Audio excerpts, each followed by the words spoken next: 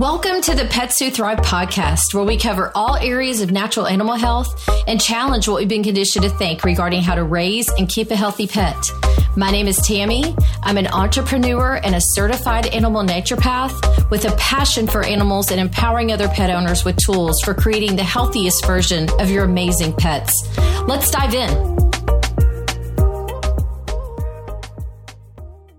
Hello. Thank you for joining me today. I am so excited to have our holistic homeopathic veterinarian, Dr. Todd Cooney, back with us. And today's episode is diving a little deeper into what mast cell tumors are and some of the solutions that he has seen work really well when they are discovered.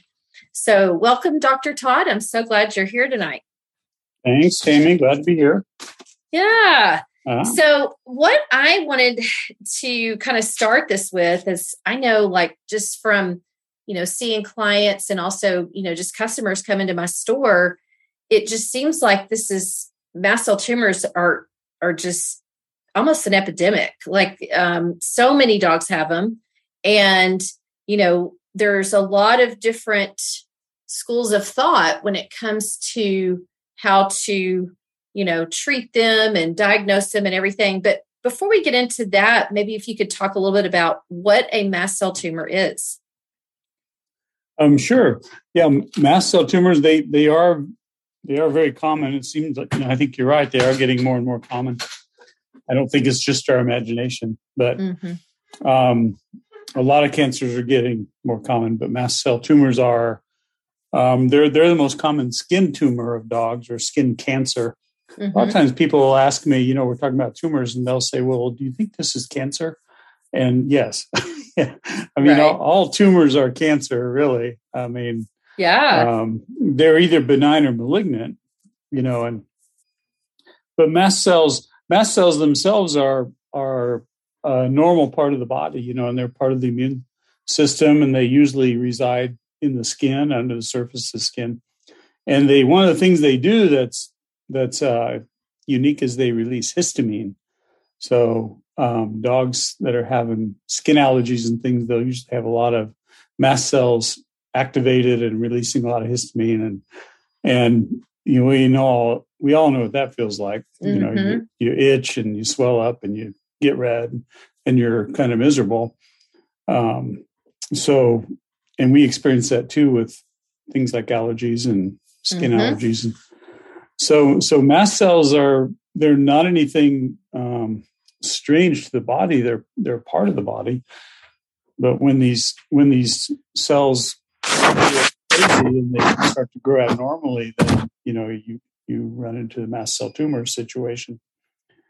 And nobody knows why it's gotten more common, but it's definitely gotten more common. So. Yeah.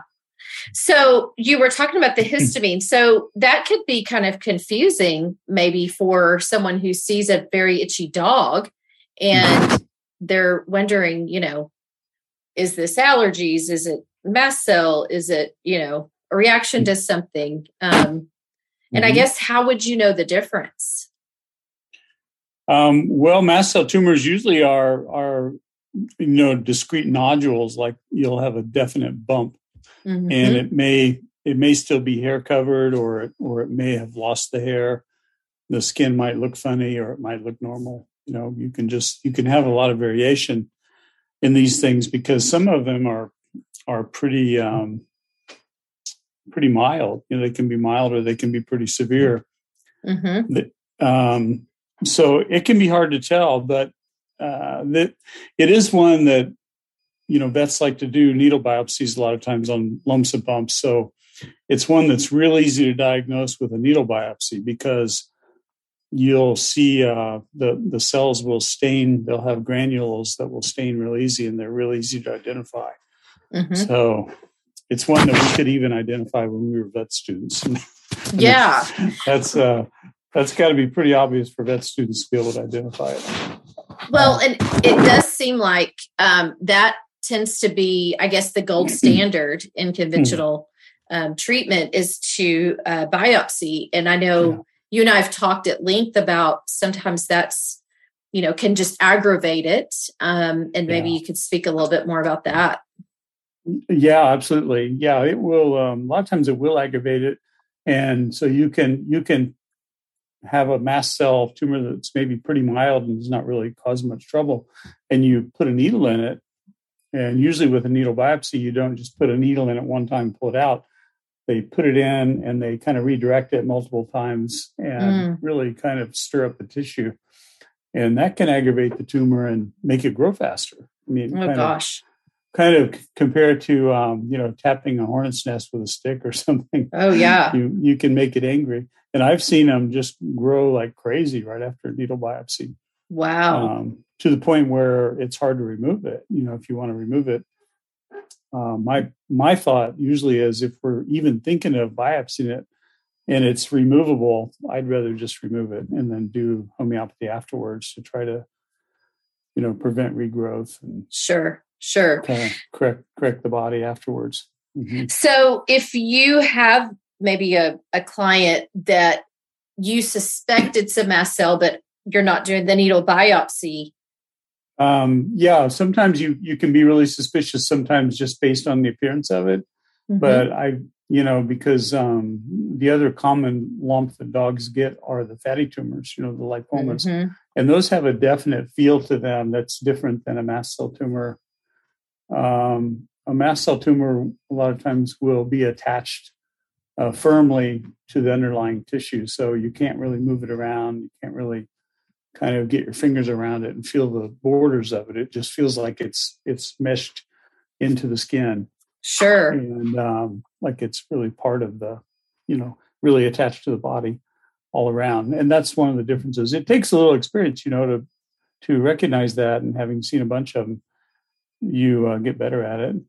But sure. The other thing, a lot of times the mast cell tumor will kind of bother the dog. A lot of times it's itchy or they'll be scratching at it or biting at it a little bit. Not a lot, maybe just a little, but usually you'll notice them, paying attention to it in some way. Sure. Well, the other thing that's interesting is that there are different grades of a mast cell tumor. You have grade 1, 2, and 3. Could you explain those a little bit more in depth? The grade is something that pathologists usually assign to it based on how it looks under the microscope. And so grade 1 is has low potential to spread, and grade 3 has a high potential to spread. 2's somewhere in the middle.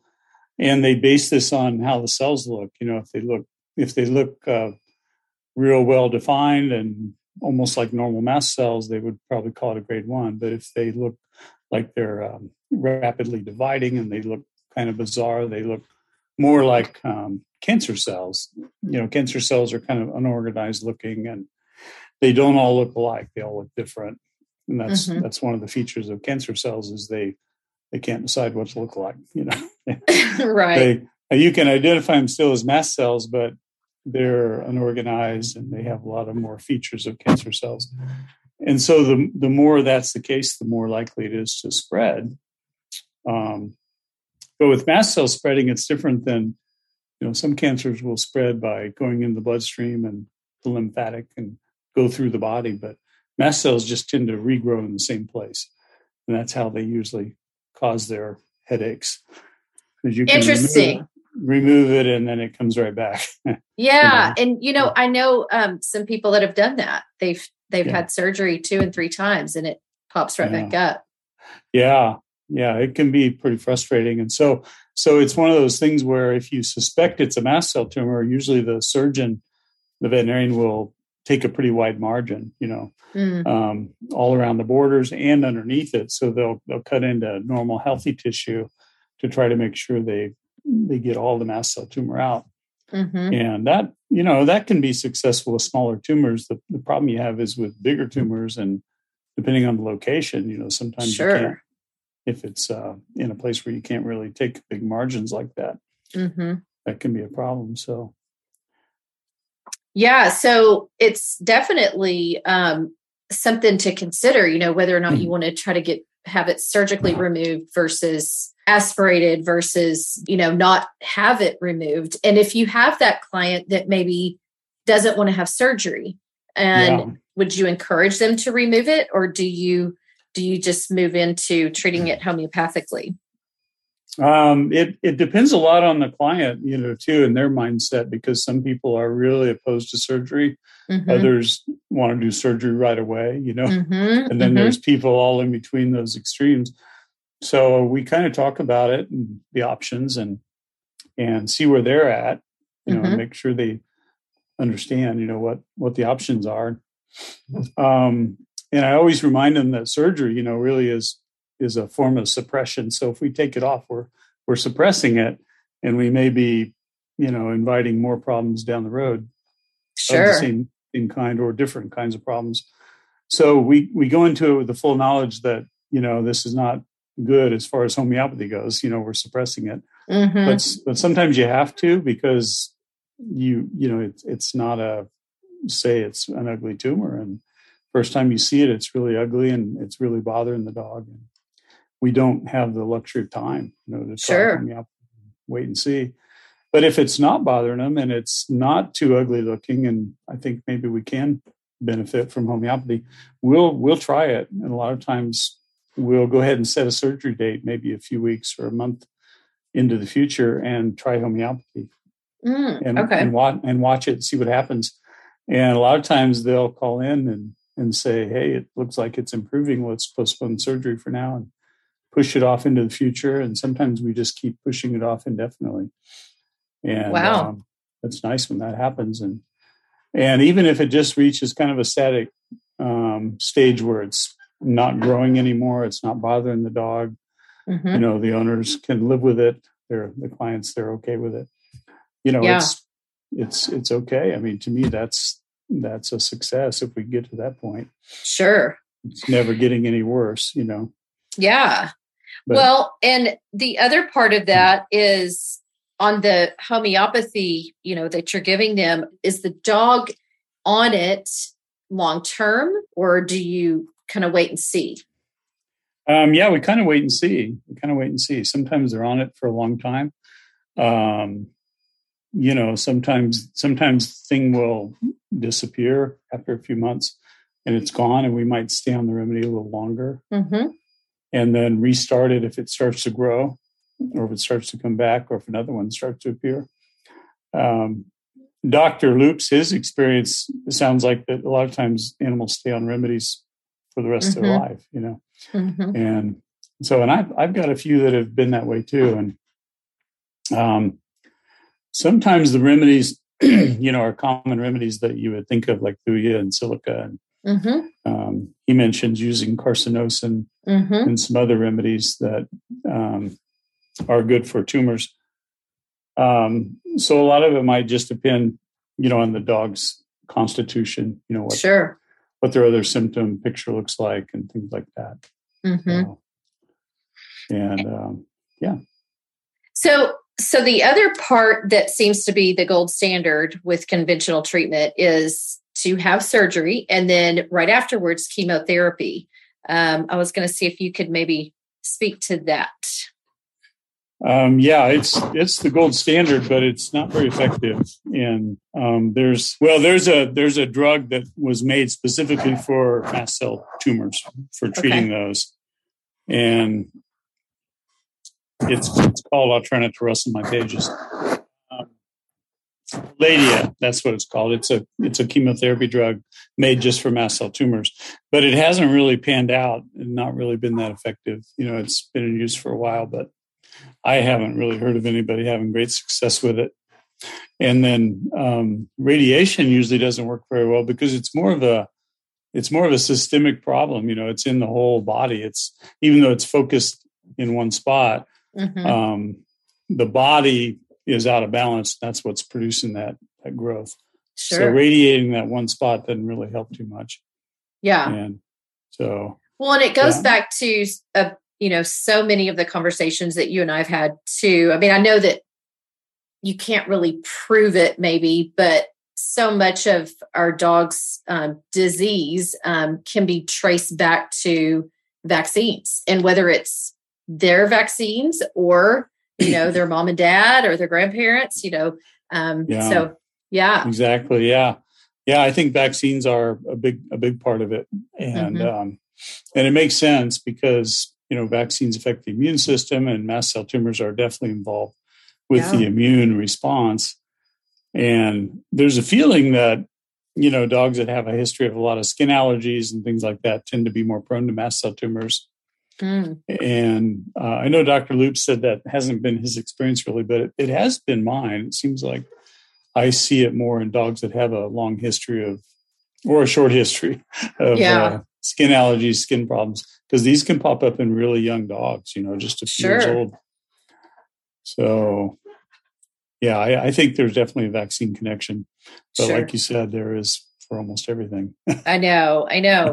And the other thing that's really scary too is when you think about how a lot of the allergies are being treated conventionally. So you have, the vaccinations, and then the dog, a month or so later comes up with horrible allergies.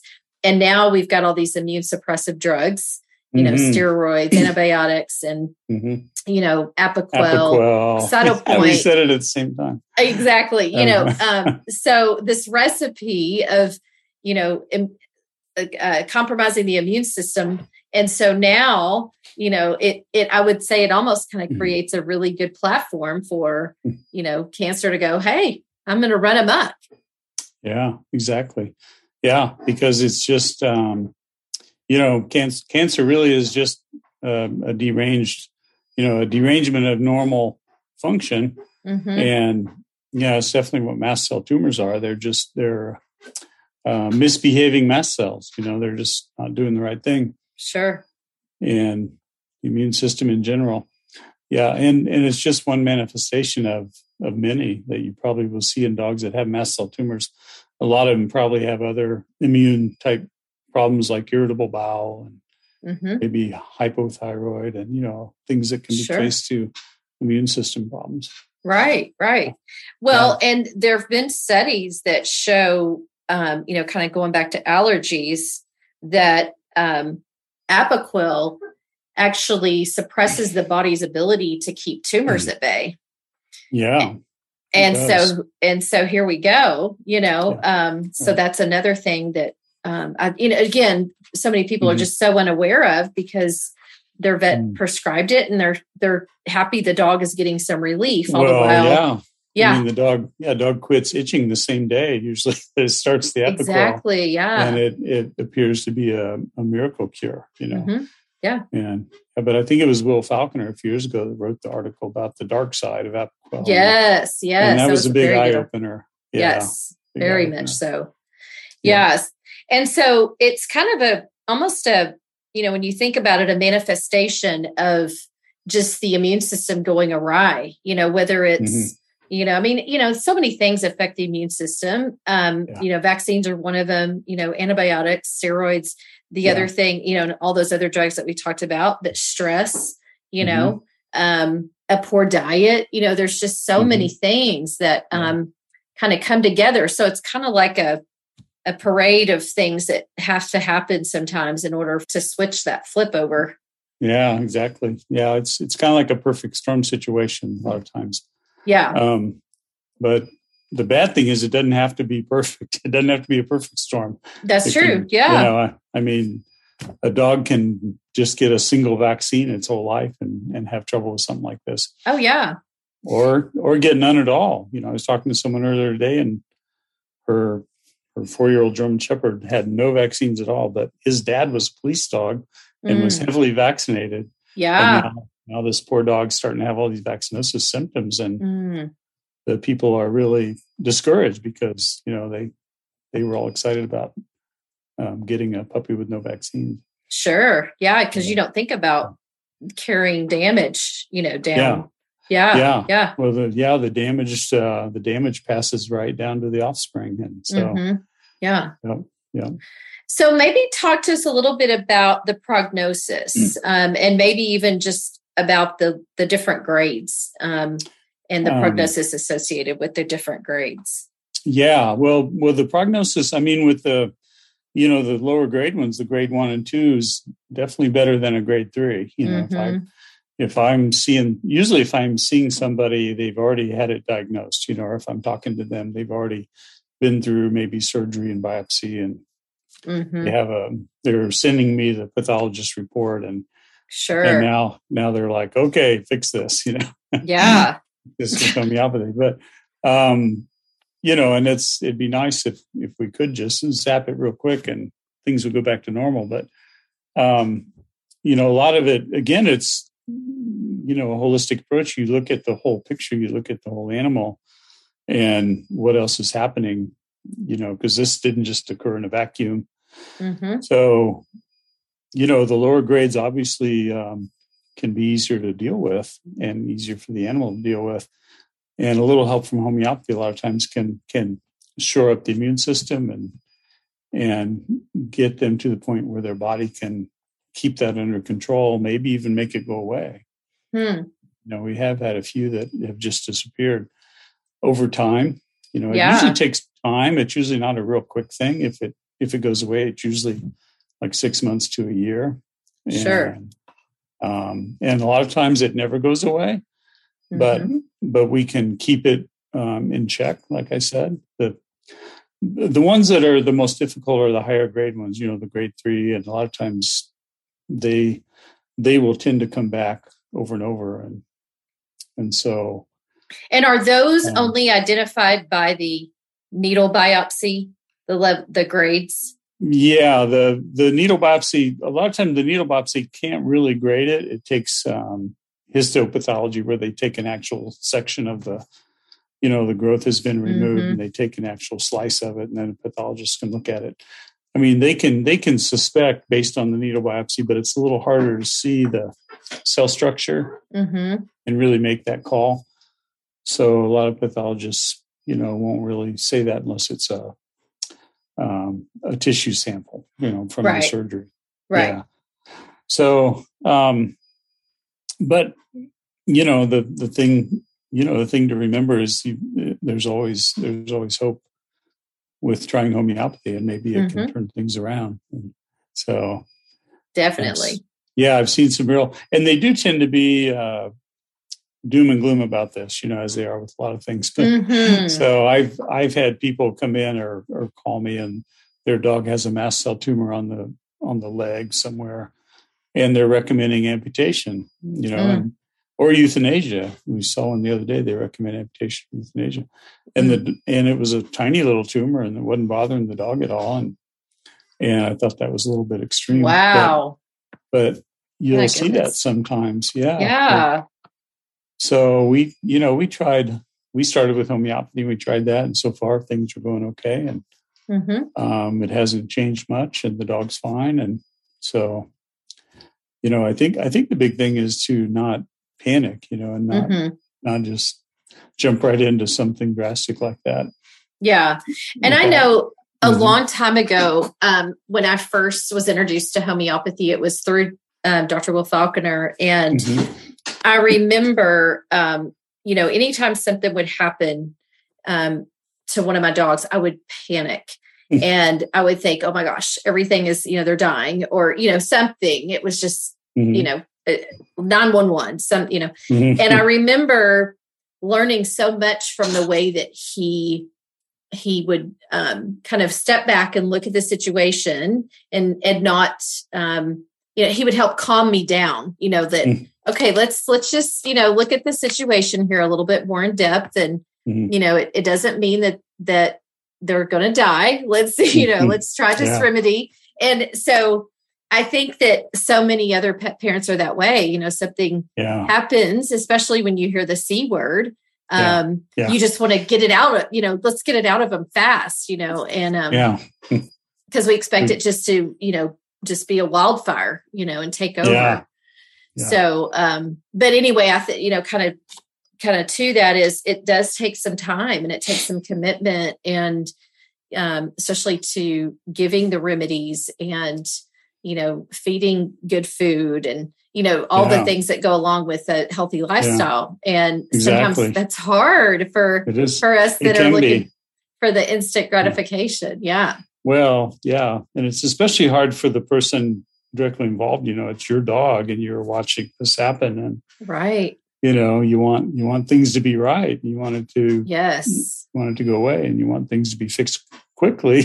Exactly. Hopefully, I've been in that boat with my own dogs before, and I think the other lesson from that was also, look at the symptoms, look at the way the dog is reacting, look at the way, does he act sick? Does he act like he feels bad? Because you just hear that diagnosis. And I think sometimes, we focus so much on the diagnosis instead of letting the bigger picture help guide us, instead of just hearing that one thing and expecting everything just to fall apart. It can definitely, grab your mind and get you excited. And we don't use the C word either. My techs now, they like to call it crabs because, cancer in the zodiac is a crab. So we just say they have crabs. Oh my gosh. It kind of lightens it up a little, and makes it not seem so serious. That's really funny. Yeah. So we have to cure their crabs. I love it. That's really funny.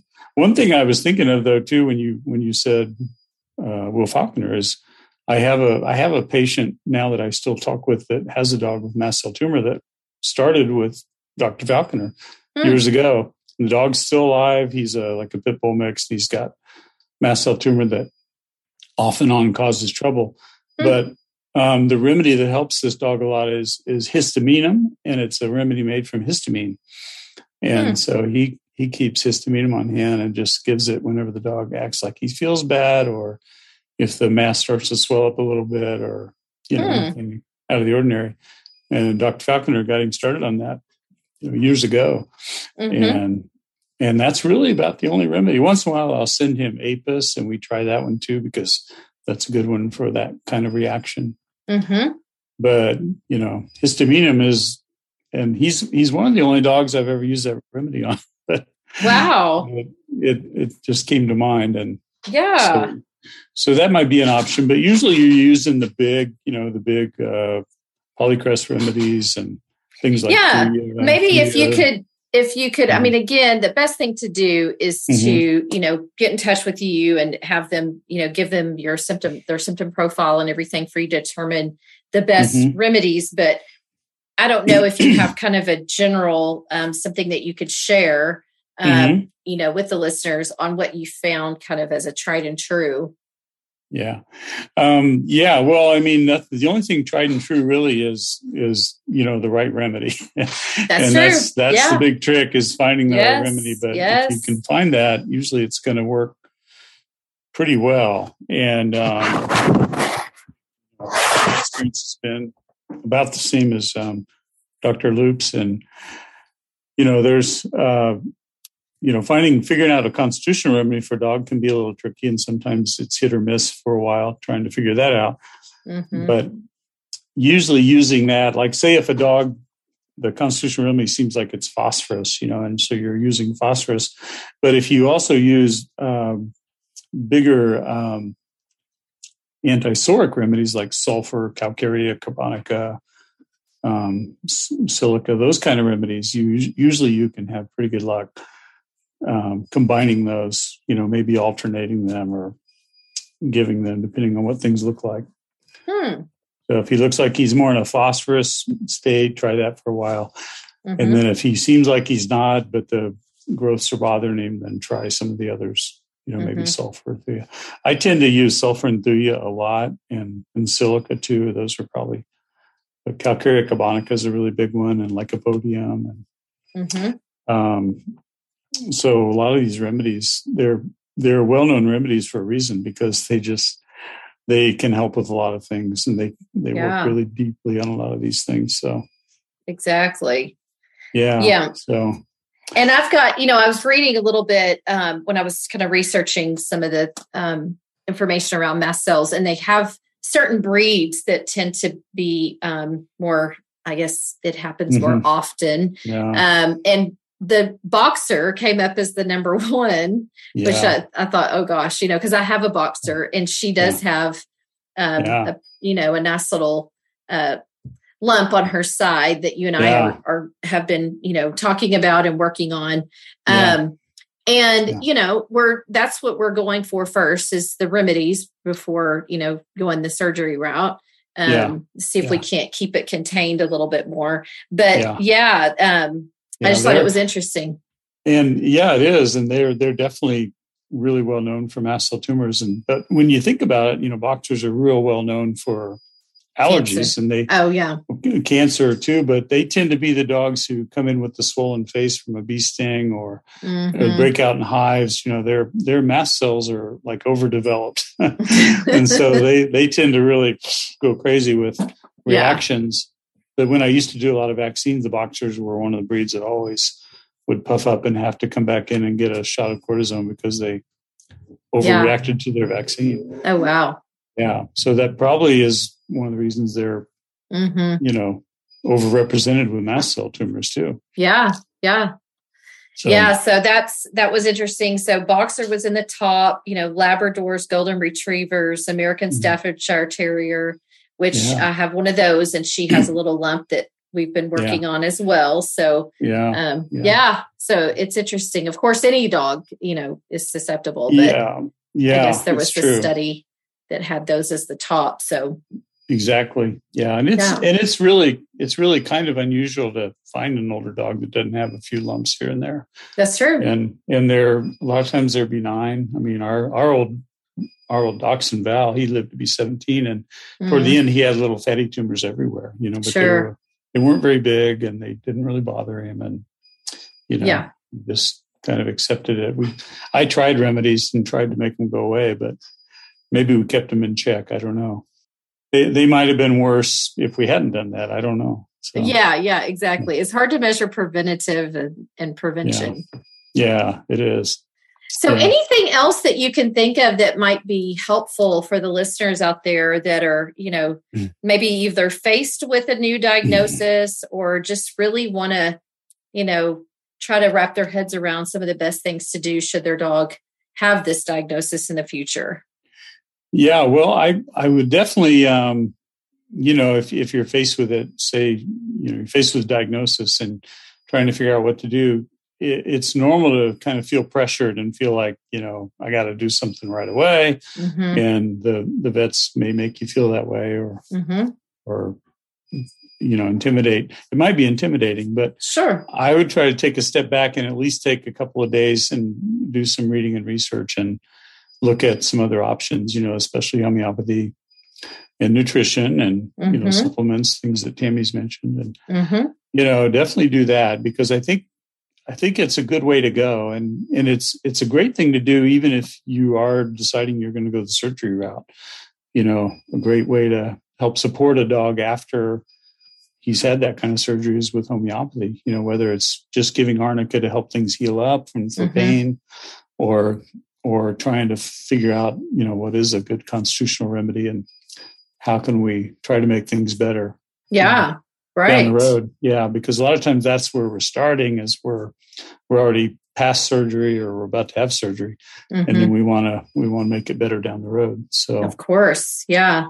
Yeah. That's probably a common scenario. And I like what you said, because it is our human nature. We put so much faith in, the medical industry. A lot of people do. And they, look to vets to be experts on what their dogs need. And so when we're faced with that decision, we're already emotional. We're already scared to death. We don't know what's best. And you have someone telling you, here's what you have to do.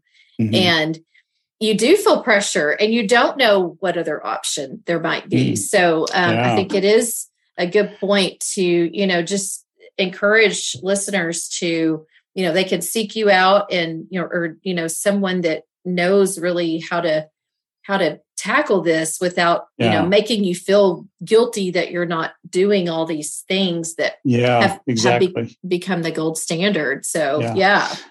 And keep in mind too, then, and it's nothing against, conventional medicine or vets, but that's all they know, you know. Sure, so they're not going to say, well, you could look into homeopathy or acupuncture or, you know, herbal medicine. You could do these other things. They're going to.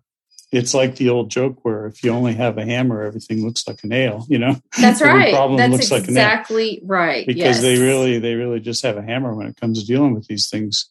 That's exactly right. Yeah. They don't have other tools to approach it. Yeah. Yeah. So yeah, just keep that in mind and try to be calm. And yeah, it's easy to say when it's not happening, but yeah. And again, look at your dog. What is your dog telling you? You know, I mean, are they on death's door or are they just running around like a puppy? You know? You know, that's right. Because a lot of times that's what I'll hear. You know, oh, he's fine. You know, he's eating and drinking and acting fine, and so yeah. So keep that in mind too. It's probably not life or death at the moment, and these mast cell tumors, the worst thing they do is they come back. You know, they can be like a stubborn weed in your garden. You pull it out, and the next week it's grown back again. And that can be annoying, and especially when you're doing multiple surgeries trying to get rid of a growth. But tackling it with other things too might help. Might prevent some of that regrowth. Exactly. Yeah. That's good. So. Well, this has been so great. I think this will give, listeners a little bit better perspective of what a mast cell tumor is, and also, you know, the different stages, and then just options on, you know, different directions to go besides just the overall conventional way. And I want to state that, you know, and I tell my clients this all the time. It's not that your vet isn't a great person or, you know, it's just they don't know any other way. And so, you know, that's what, you know, that's where, you know, some of the things that we can help them with, can give them other options. It is nice. It's nice to have other options. And a lot of times just knowing that there is another option makes people feel so much better. You know, they feel relief. They don't feel like they're trapped in a corner and we have to do it this way, you know? Exactly. Yes. Yeah. So, I remember early on, whenever I was working with Dr. Falconer, one of the things he said was I was going to go get some diagnostics done for one of my dogs. And he said, before you agree to what they want you to do, contact me. And I said, okay. And so we went the homeopathic route, and, you know, they did great, you know, with it. Oh, good. So, yeah. That's good. Yep. Yeah. Good advice. Yes. And, you know, sleeping on it, getting other opinions, all that can be really helpful. Of course. Yeah. Most definitely. Yeah. Well, thank you again. This is, again, super good information. You've given us some ideas on different remedies and also the importance of constitutional remedies, which basically means you're treating the patient as a whole. And not just, you know, the leg, the arm, the eye, you know, it's their overall constitution. So, yeah. It's a good way to think of constitutional remedy is the remedy they've needed all along, you know, the remedy they've needed since they were born. Yeah, that's a good way to put it. It can be a hard thing to figure out, you know, because it can just be tricky. Yeah, that's right. But it's a fun puzzle to try to solve. Yeah. Especially when you get the right piece. Yay. Yeah, it is. Yeah. Yes, exactly. Mm-hmm. All right. Well, thank you again. This has been so great as always. And I know we will talk soon. Okay. Thanks, Tammy. Pleasure. Thank you. Thank you so much for listening in today. If you loved this episode, share it with someone who may also want to help their pet. You can share it now or post it on social media. Tag me in it so that I can reach back out to you. I'm so proud of you for taking steps to help your amazing furry family member. Talk to you soon.